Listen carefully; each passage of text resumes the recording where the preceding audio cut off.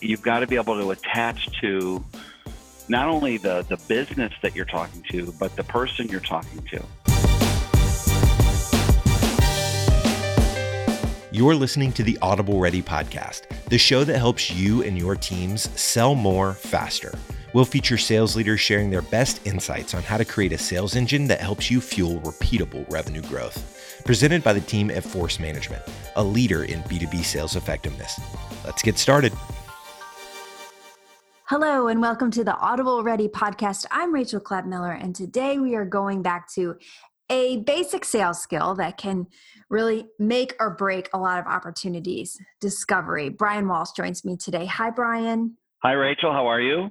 I'm good. Brian, you are the perfect person to talk about this because I don't know about that, but okay. No, you are great at the art of conversation. I will say, whether you're at a dinner party or you are in front of an executive in a sales conversation, and good discovery should feel like a great conversation. Yeah. I mean, in fact, that's what it really is, right? And it's funny, just what you first said, a basic skill set that can make or break, which means it's not a basic skill set, right? That's like, I almost interrupted you there because it was almost like, please don't take offense, but it was a bit of an oxymoron if you think about it. Yes. Right? To say that a critical linchpin to a sales process in this case is a basic skill, those things don't match up. Everybody's talked about discovery for millenniums, right? And it's still such a difficult art. And I think that's why it's not just science. There's science attached to it, but it's also an art. Yeah, I think maybe what I meant by basic is that it's something that you kind of learn in Sales 101, but it's so important that you have to keep sharpening your skills, and it changes with each conversation, right? Yeah. And I totally agree with that. And it's funny you say that too, because I think we do have a tendency to get taught some discovery early on in our sales career, the initial training we go to. But it's so weird to me, the number of organizations and times I think back where discovery was probably the most critical thing to do. And there was an assumption that people just knew how to do it. Yeah. And I've heard you say before, Brian, that when you are conducting great discovery, you have to earn the right to keep talking. And that is dependent on the conversation. We have that term, audible ready. Are you audibly ready to shift the conversation when needed and earn the right to keep talking? So today we'll go through several tips, and I'd love to hear your perspective on this. And so I went through and gathered just a couple that we use in our trainings, and you can expand on them and offer some more context for the people listening. The first tip we have is when you're trying to do discovery with a new prospect is to start broad, but you don't want to be too generic. Yeah, again, another critical phrase, right? You're like 3 for 3. It's like start broad, but not too generic. Well, what does that mean? What it means is you've got to show up and be relevant, right? You've got to be able to attach to not only the business that you're talking to, but the person you're talking to, right? So there's so many levels, especially in a sale that's got multiple people engaged, right? On both sides, the client side and your company's side who's doing the actual selling. So you've got to show up and be not just ready, but you've got to be relevant. You can't just show up, and I know this probably is obvious, but you can't show up with some sort of hard-hitting question right out of the gate, right? Like, what are you going to do if? Because if you think about that, you're taking a real bold chance. I mean, so the moment you do eventually go there, you're still taking a chance. So you've got to increase your chances of those tougher questions landing, right? So, you don't want the prospect to shut down or worse, shut you down, right? If you haven't earned the right to get the information that is more sensitive, that may prove more pain, right? Or start to open up the door to a wider conversation. So, I think showing up with a point of view about what you've heard, we at Force Management love to talk about playing back what we've heard in previous conversations, getting the information that you can get from other places on your own, not asking questions to people at a higher level that you can get the answers to from others. So you show up with that point of view and you're able to play back what you already know, which starts to build a credibility piece, right? Makes you relevant. And then you start to add in a point of view that starts to soften up this conversation a little bit, right? Walk me through your process for, or I've already learned about the process, and I saw a couple of things as it relates to that. Can you tell me how you're addressing that right now, or how you're handling that? What happens when that process doesn't yield the results that you need to? Tell me about the last time that happened. So those are, I think it's those softer, even like that last question, which is more of a, tell me about the pain. Even that's a pretty soft question if you think about it. It's not difficult for people to sit in that and really get uncomfortable. Right. And to your point, if you have a relevant point of view to this particular customer, they're already going to feel like you understand at least part of what they're dealing with right now. Yeah, that's right. Yeah. And they also know, hey, you've done your work, right? You've come prepared. Because, we love to talk about the concept that if you ask somebody a question that's not relevant to them, and we have a tendency to do that in the wrong direction. We have a tendency to ask those questions to people at higher levels, and they're questions that people at lower levels can answer. They're going to send you downstairs, right? Or across the hall. And you're potentially closing a door behind you that may never open again. Yeah. Yeah.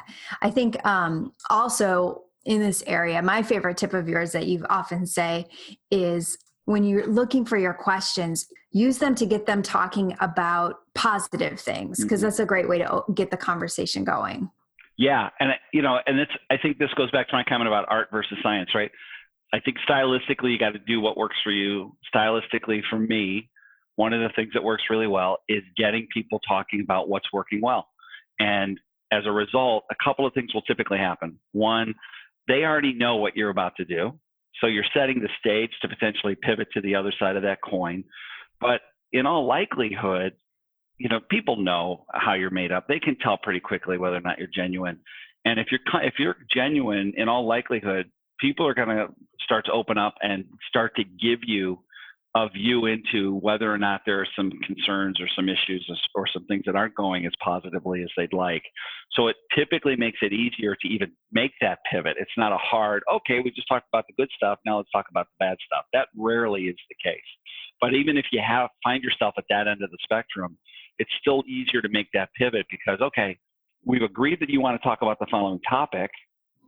Therefore, I'm going to start with what's working, but you know what's coming. I'm going to ask you to talk to me about where the holes are and what's happening as a result. In fact, I just recently I was talking to a client about these things we call value drivers, right? These issues that our customers care about that we can attach to because we help solve them better or differently than others.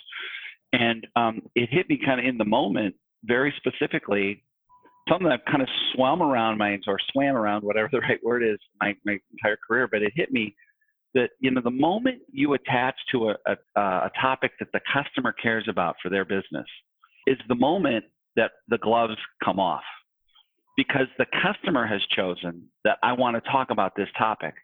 Therefore, they've automatically opened up the door for you to go do deep discovery. So that in and of itself, I think, should be a freeing concept for people to say, it's okay to force them to sit in the pain. It's okay to get them to think about what's possible on the other side. It's okay to go back and say, hey, I understand how this problem's affecting you. What about the other three people in the following roles that we also know typically are part of this discussion?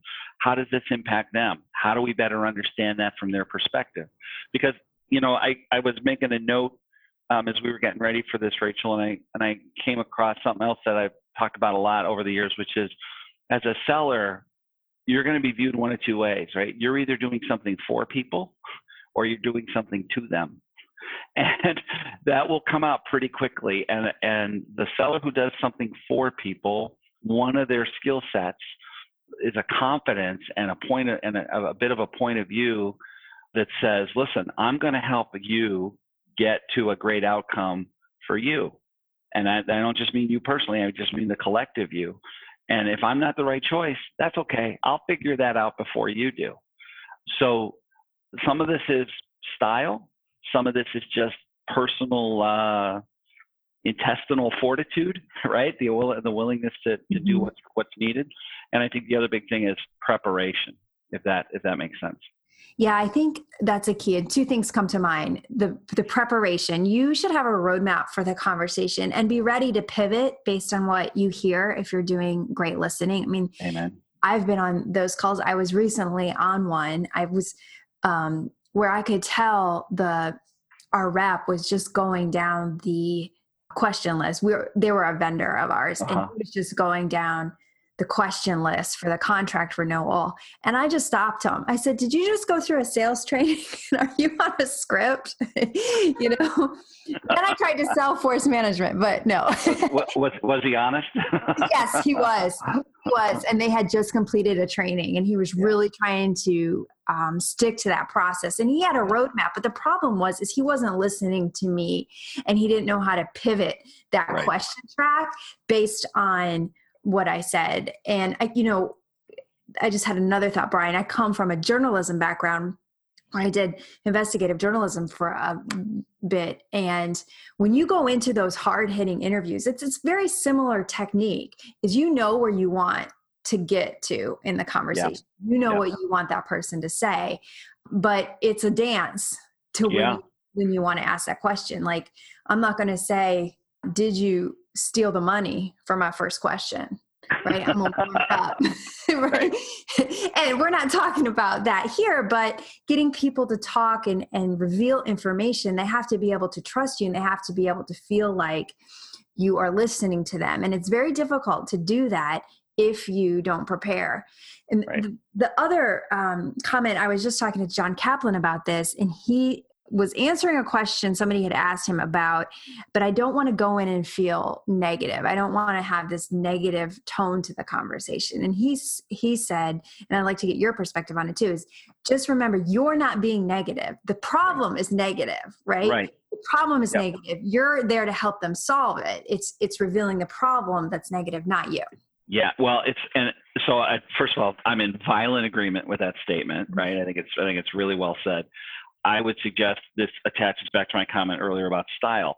I think you got to get comfortable with how you're going to set up discovery with clients that works for you and the marketplace that you call on. So let me just give you kind of a couple examples. One, in terms of prep, I'm a big believer that you should always have three things prepped walking into a conversation. The first is, what's the objective of the meeting? And do we have agreement on this, right? And with the client, do we all agree on what the objective for the conversation is? Two, what's the agenda to get there? And how is my timing or choreography with the other people who are going to be in the meeting? How is that built around that, right? Those are both things that might require an audible, right? When I get to the meeting, I think I'm showing up to meet with you, and you bring two other people.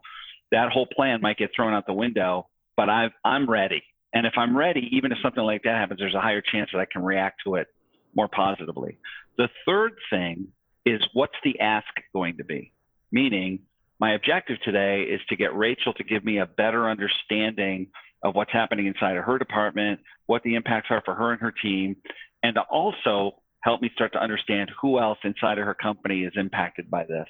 And the way I'm going to do that, my agenda, is to play through with her and whoever else she brings to the meeting a conversation around walk me through your current process, walk me through what's working, walk me through what's not, how could we paint a picture of the future? I've got a handful of discovery questions in mind. Maybe I'm going to run it. I used to run a lot of discovery calls with customers as a workshop where we'd use sticky notes and put them up on the wall, whatever. That's my agenda. And then what's my ask? My ask is, if the meeting goes well, as I expect it to, or if it goes in the direction I expect it to, I'm going to ask Rachel to sponsor a meeting with the following other two executives, right? Whatever that ask might be. And I'm a big believer that Rachel, in this case, should be fully aware of all three of those things before the meeting takes place. So if the meeting's going to be on Monday, sometime today, tomorrow, Friday, I'm going to make sure Rachel knows, here's my objective for the call. Here's the agenda. Is there anything that you would want to change or add? And oh, by the way, just so you know, if the meeting goes well and where we think it might go, if it's appropriate, I'm going to ask you at the end of the meeting to sponsor a meeting with the following other couple of folks, or the two folks that we identify in the meeting that are critical to getting to a collective yes. That in and of itself is an example of what great discovery looks like, because now we're walking into the meeting with clear purpose, process, payoff, right? That's part one of this. The other thing, to the point about asking the questions, the tougher questions, and not feeling uncomfortable doing that, stylistically, that's where I think you got to get comfortable with what works for you. I have some key phrases that I used with clients that I was taught, and they still work today. I used one with a CEO yesterday who knows us well, and he laughed. He said, I knew you were going to say that at some point. But and then he said, but I know you mean it, right? And I said, listen, Daniel, whether you do business with our organization on this project or not, and he knew exactly what was coming. I'm going to give you something to think about that you haven't put on the table yet.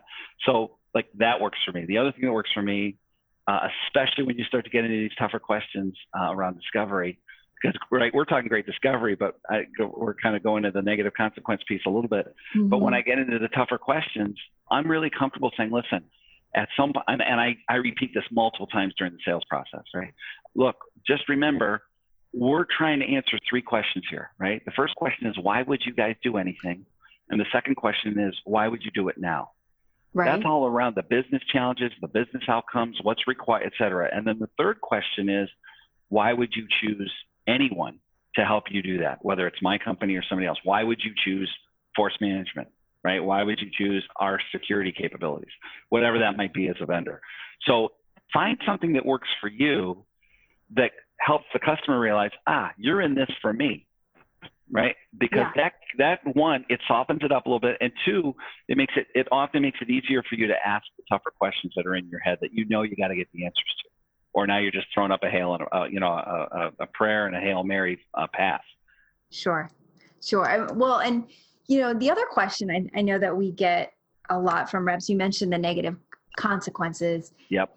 When do you know that you've done enough discovery and you can kind of pivot the conversation to sharing more about your solution? How do you? Yeah, that's a great question, because traditionally a lot of people have been taught, hey, get to the problem and then start selling, which means pivot to yourself.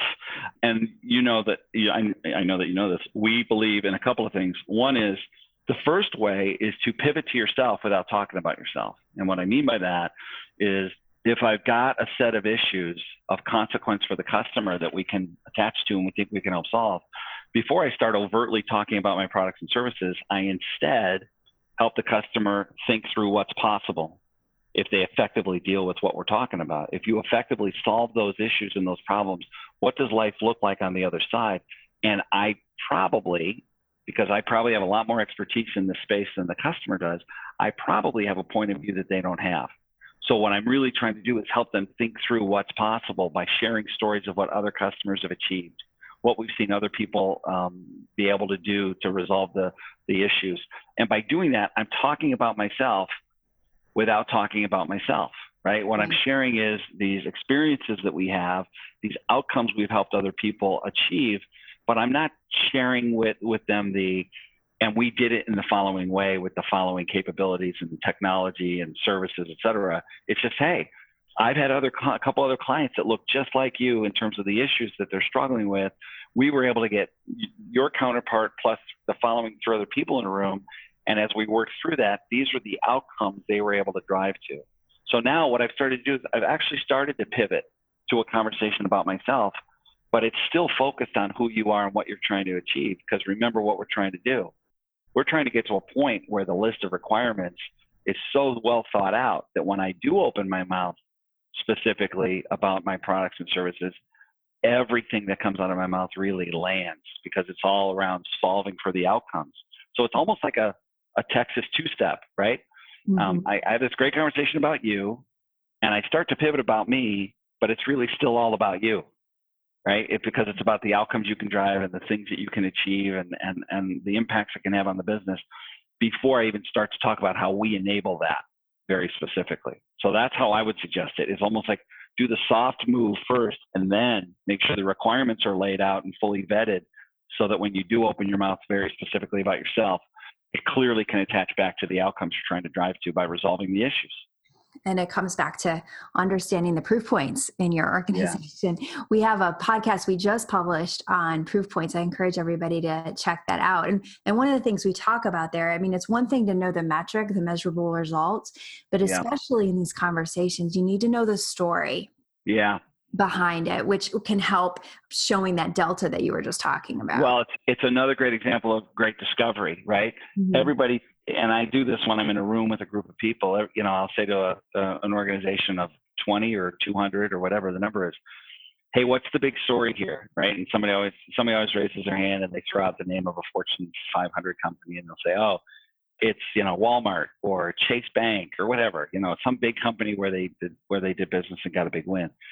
So I say, what's the story? And then I get little bits and pieces from different people, right? Somebody can give me one sentence, somebody else gives me a little bit more. And before you know it, I'm getting different information that doesn't jive. And I finally stop and I say, here's what I want. I want one person in this room to give me the business problem we help the customers think through, the solution that we enabled for them, and the business result that they were able to get. And about 50% of the time, somebody in the room can do that for me really, really fluently or eloquently. And then I ask a question. I say, hey, how many people have actually told that story to a customer? Just be honest. How many of you have referenced that account, that win, to another potential customer? And 60, 70, 80% of the hands go up. And then I say, okay, now keep your hand up if you actually helped create that story. Every hand goes down except for one or two. And the point I'm trying to make is, if you're going to tell somebody else's story, you better know it cold, number one. Yeah. But number two, the best stories are the ones that you create. And the good news is you only need 2 or 3 in your hip pocket. If you have 2 or 3 great stories in your hip pocket that apply to the marketplace that you call on, you can typically spin those a couple of different ways as appropriate to get your point across. But that's another example of great discovery, right? As you said all the way at the beginning, great discovery is about your ability to hold a conversation. And a conversation is not question, answer, question, answer, question, answer. So I'm really glad you brought that up, and I hope that kind of went where you wanted it to. No, of course. Yes. Yeah. Where do you think, Brian, you teach this a lot. Where do you think reps in particular, where do they go wrong most with discovery? That's a great question. I think number one, we have a tendency to think we have to talk about ourselves a lot. We think that because a customer has taken time, and the first thing that often comes out of a potential customer's mouth is, hey, tell me about your stuff, or tell me about your company, or hey, we think we need something and we did some research and it looks like your company has that. Can I see a demo? Like, there's that opening salvo from a customer that says, talk about yourself. And so we think, oh, we better talk about ourselves. And sure, go ahead and talk about yourself. But what I believe you should do is talk about yourself in terms of how it relates to the client. Meaning, well, hey, we're a 20-year-old company. Can't wait to tell you more specifically about who we are. But let me make sure you know that these are the conversations we're having with other customers. This is where we are relevant, right? So let's make sure we're in the right swim lane for you. What's on your mind that would be relevant for the two of us to be talking about? So I think that's the first thing. The second thing is, don't jump at the first thing you hear, right? Meaning, don't take that first thing out of a customer's mouth and run to the races to talk about how you can solve for that. Force them to expand upon it. Force them to think about all of the negative consequences associated with whatever they're dealing with, not just for themselves or their team or their department, but for the rest of the business. Show up with a point of view. Really understand how these decisions typically get made so that you can listen for things that are missing and say, well, Rachel, it's funny that you would say that. I totally agree that the following other couple people would typically be impacted. But, when we're having these conversations with other organizations, it's not only the person in your chair and those two folks, but we have found that the person who runs reconciliation and accounting gets impacted by this, or the CFO gets impacted by this. What's your take, or what have you heard from them on this topic? So, expand on what you're hearing. Don't just run to solve it, if that makes sense. Because that really gets your mind around this thing that everybody at Force Management knows that I've been evangelizing on, which is this thing called the collective yes, right? Mm-hmm. And then last but not least, don't delegate yourself down, right? We often delegate ourselves down by our lack of preparation, or by the questions that we ask, or by our unwillingness to ask the tough questions. I said to the CEO I was speaking to the other day, I said, listen, you're at a point right now where you've made an investment. You've got some executives who are engaged in that investment. And you've got a new executive on your team who's questioning that investment. And I asked for permission to speak freely, and he said yes. And I said, it sounds like the 5 or 6 of you need to get around the table and make a decision on what's right for the business. Now, I had to earn the right to say that. Right. I've known this person a couple of years. I never would have said that to him the first time I met him. But, we've earned the right through what we've done for him and his company to say things like that and to be an honest broker. And oh, by the way, these people are looking to maybe do some business with us or somebody else. So this is not a, I like you, you like me, can you tell me something new? This is a, we're going to spend some money kind of conversation. So don't delegate yourself down. Be willing in the right way at the right time. And I'm the first to admit, some of this is an educated set of guesses, right? Based on what you've done and what you know, et cetera. But don't be afraid to say what needs to be said in a way that's appropriate. Yeah. You mentioned that tip about expanding your conversation, and that's a good way to think about bringing in other people to do more discovery, getting additional points of view, which could fuel the next step. And you've always said, Brian, that we need to own the next steps in the conversation. Don't let the prospect own the next steps. You own the next steps. Right. Yeah. And that goes back to what I talked about a little bit ago about being prepared, right? With an objective, an agenda, and the ask. We have a tendency to know what we want to ask for. And we don't prepare for that ask. And so we clumsily ask for it at the end of a meeting. And we wonder why the client looks at us like a deer in the headlights, right? Well, we didn't ask for it very well. And two, they didn't know it was coming. You know what good looks like in these engagements. If you've been in your role for a period of time, or you've been well trained, or you've thought through or the meeting, et cetera, you know what the next steps appropriately are to really help a client make a great decision. So put that on the table. And that's why I say put it on the table on the front end. Rachel, these are our objectives for today. Here's the agenda on how we want to get there. Has anything changed since we agreed on that since last week? No? Okay, good. Hey, as I mentioned in my note or in our conversation, if the conversation goes the right way today and it's appropriate, at the end, the appropriate next step is typically for us to have a technical deep dive with someone in IT, and at the same time, have an ROI conversation with someone on the business side of this.